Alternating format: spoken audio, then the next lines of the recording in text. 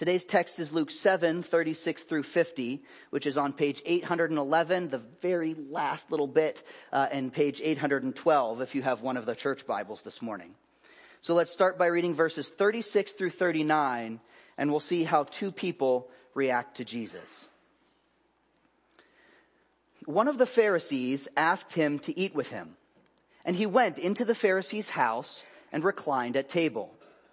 And behold, a woman of the city who was a sinner, when she learned that he was reclining at table in the Pharisee's house, brought an alabaster flask of ointment, and standing behind him at his feet, weeping, she began to wet his feet with her tears and wiped them with the hair of her head, and kissed his feet and anointed them with the ointment. Now when the Pharisee who had invited him saw this, he said to himself, "If this man were a prophet, he would have known who and what sort of woman this is who is touching him, for she is a sinner." In this first section, Luke demonstrates that the reaction we have to Jesus will reveal what we believe, both about our own identity and the identity of Jesus. In verse 36, we're given the identities of two people who interact with Jesus. One of the Pharisees and a woman of the city who was a sinner. And Luke is communicating something critical here. Not simply who the characters are in the story, but their most significant personal identity. What they believe about themselves will determine how they respond to the person of Jesus. So let's start with the core identity of the Pharisee. We know that both Luke and Jesus, as we see later, know the name of this man. But by using his title right here at the outset, Luke is telling us that above all, this man's identity is as a Pharisee. And this fact will drive everything that he thinks and says to Jesus. So, who were the Pharisees in the Jewish context? Well, the Pharisees were the best of the best. They were completely devoted to the Levitical laws and the religious traditions.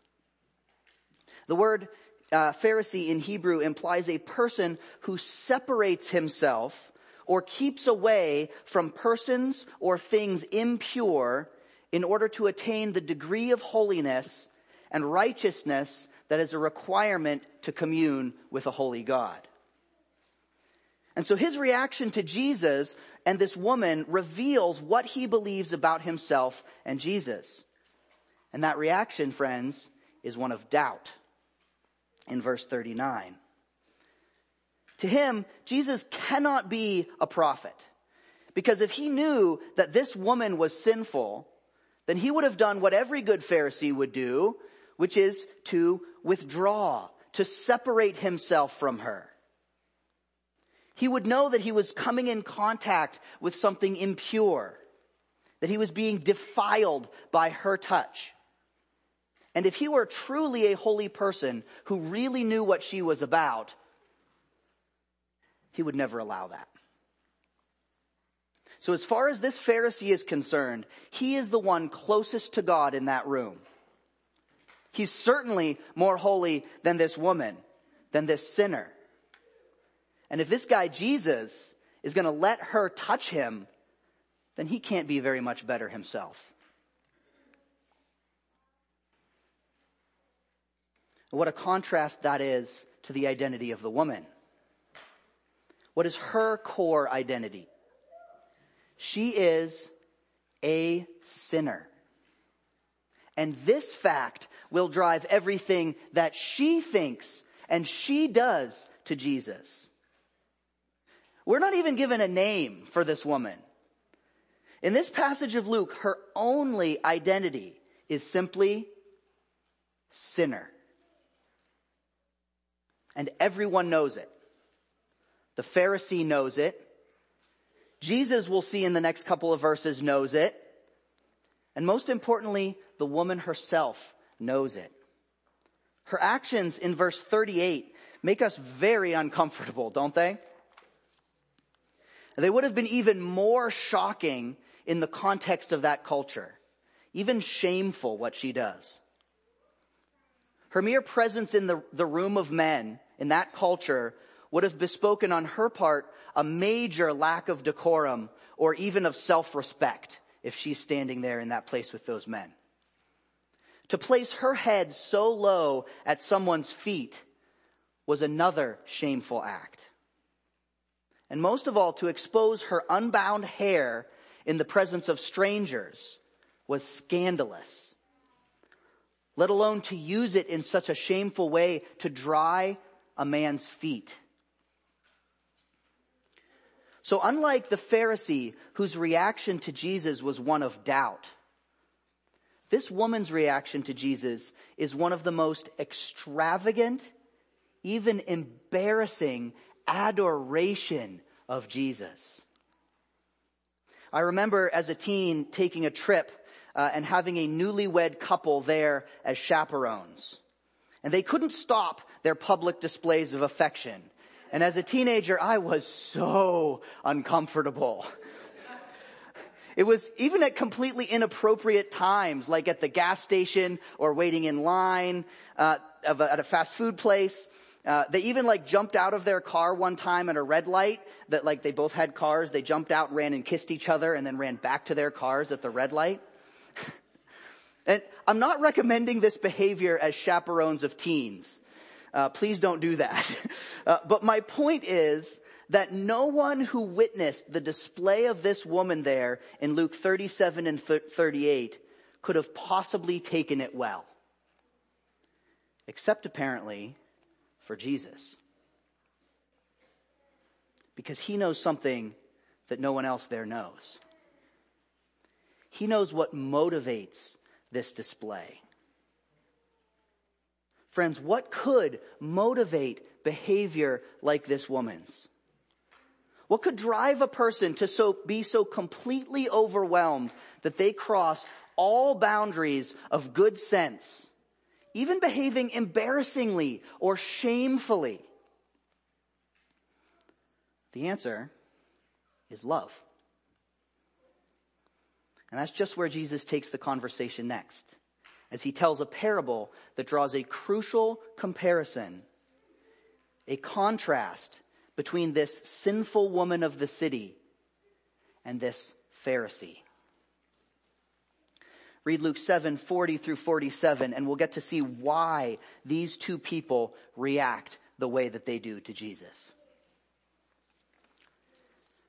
And Jesus, answering, said to him, "Simon, I have something to say to you." And he answered, "Say it, teacher."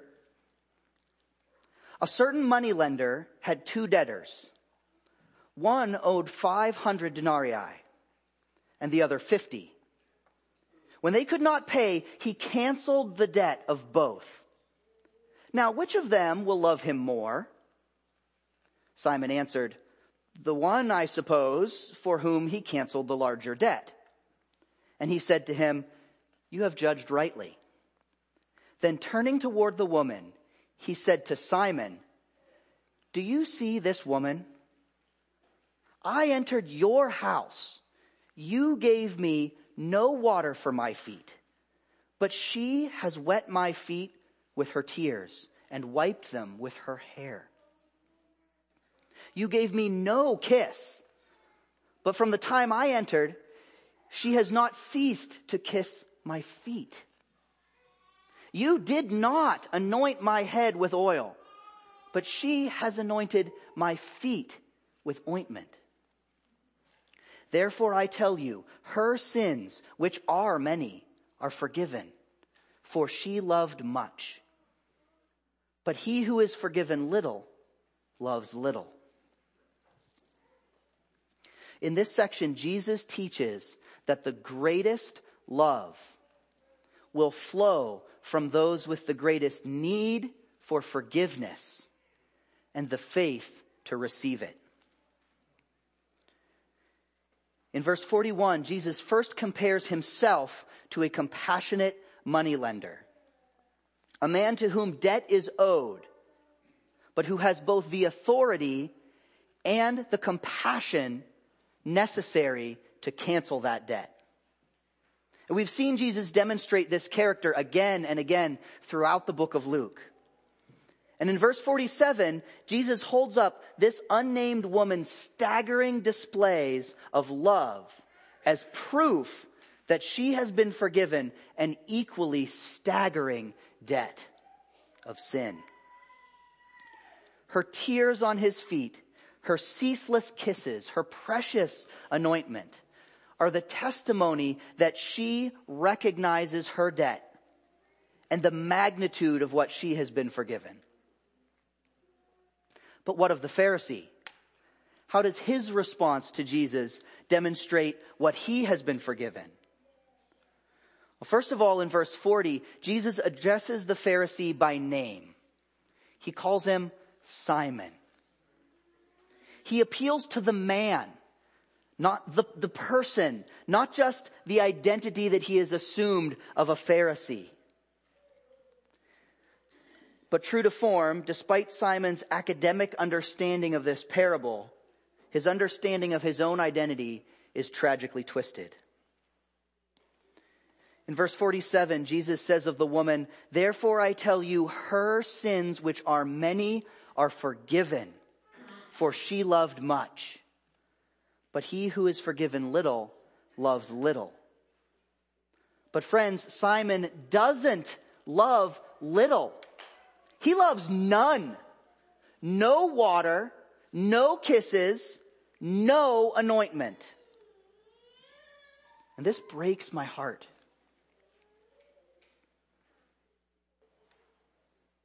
No love.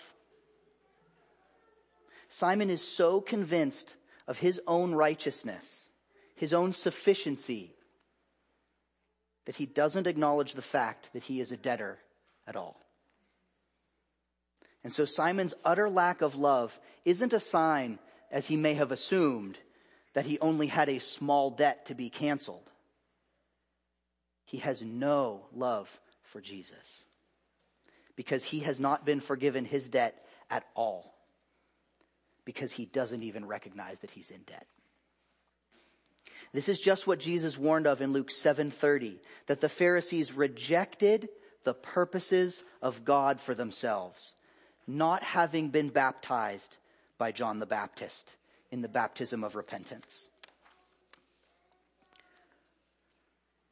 The greatest love will flow from those with the greatest need for forgiveness and the faith to receive it.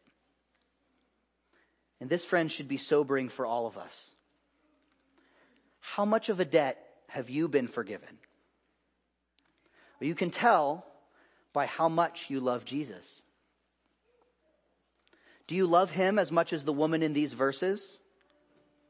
Do you love him so much that you are willing to endure shame as you express your love for him? Do you love him so much that you desire to know him more intimately than any other person? Do you love him so much that you joyfully pour out your most precious possessions, spending them in the worship of him? And friends, I'm ashamed to say that for me, this degree of passion is rarely true.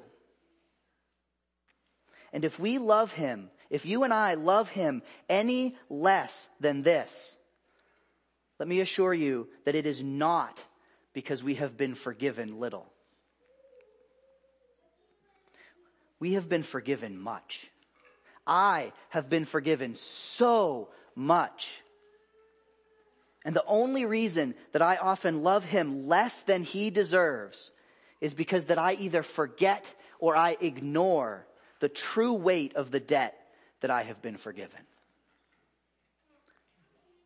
Or for those of you who maybe, like Simon, have no love for Jesus. Those of you who don't see why Christians make such a big deal about this teacher. Those of you who think that you're actually doing pretty okay. You're holding yourself together. Please know that Jesus died so that he could pay for your debt. He took the unimaginable weight of your sin on himself. And if you let him for just 1 second show you the balance of what he paid, then the only response is to weep and to worship at his feet. And then, friends, all of us, like this sinful woman, will love him with a burning love, so hot that nothing else matters. Because of this love, we will gladly pour out our most prized possessions at his feet. For me, this is often my time. I will joyfully spend it serving the family of God. Because of this love, we will not fear the shame of being known publicly as a sinner. For me, I try to gratefully confess my sin to the elders here at this church, trusting that Jesus has paid my debt. Because of this love, we will serve in all places, both lowly and high. For me, I'm signing up to join in the nursery. I've been convicted of that this week. So, Tom, look for my email. We will love Jesus, and it will consume everything that we are and that we do. And Jesus calls us to this deep and abiding love, not so that we can earn his forgiveness, but as a joyful expression of the fact that we are aware of the degree to which we have been forgiven. Remember that the main point of this section of Luke, which is on your outlines, says that Jesus offers salvation through faith. Without this faith in him, there can be no salvation. Not because he's unwilling to cancel our debt if we ask him, but because we refuse to admit our identity as debtors and to repent. This is the salvation that Jesus offers to all sinners, to you and to me. Salvation through faith. And that, friends, is where this chapter of Luke ends and where we must end with the understanding of faith. So let's look at your last section, the last 3 verses of Luke, and we'll see just how we react to Jesus. See just how Jesus reacts to us and why.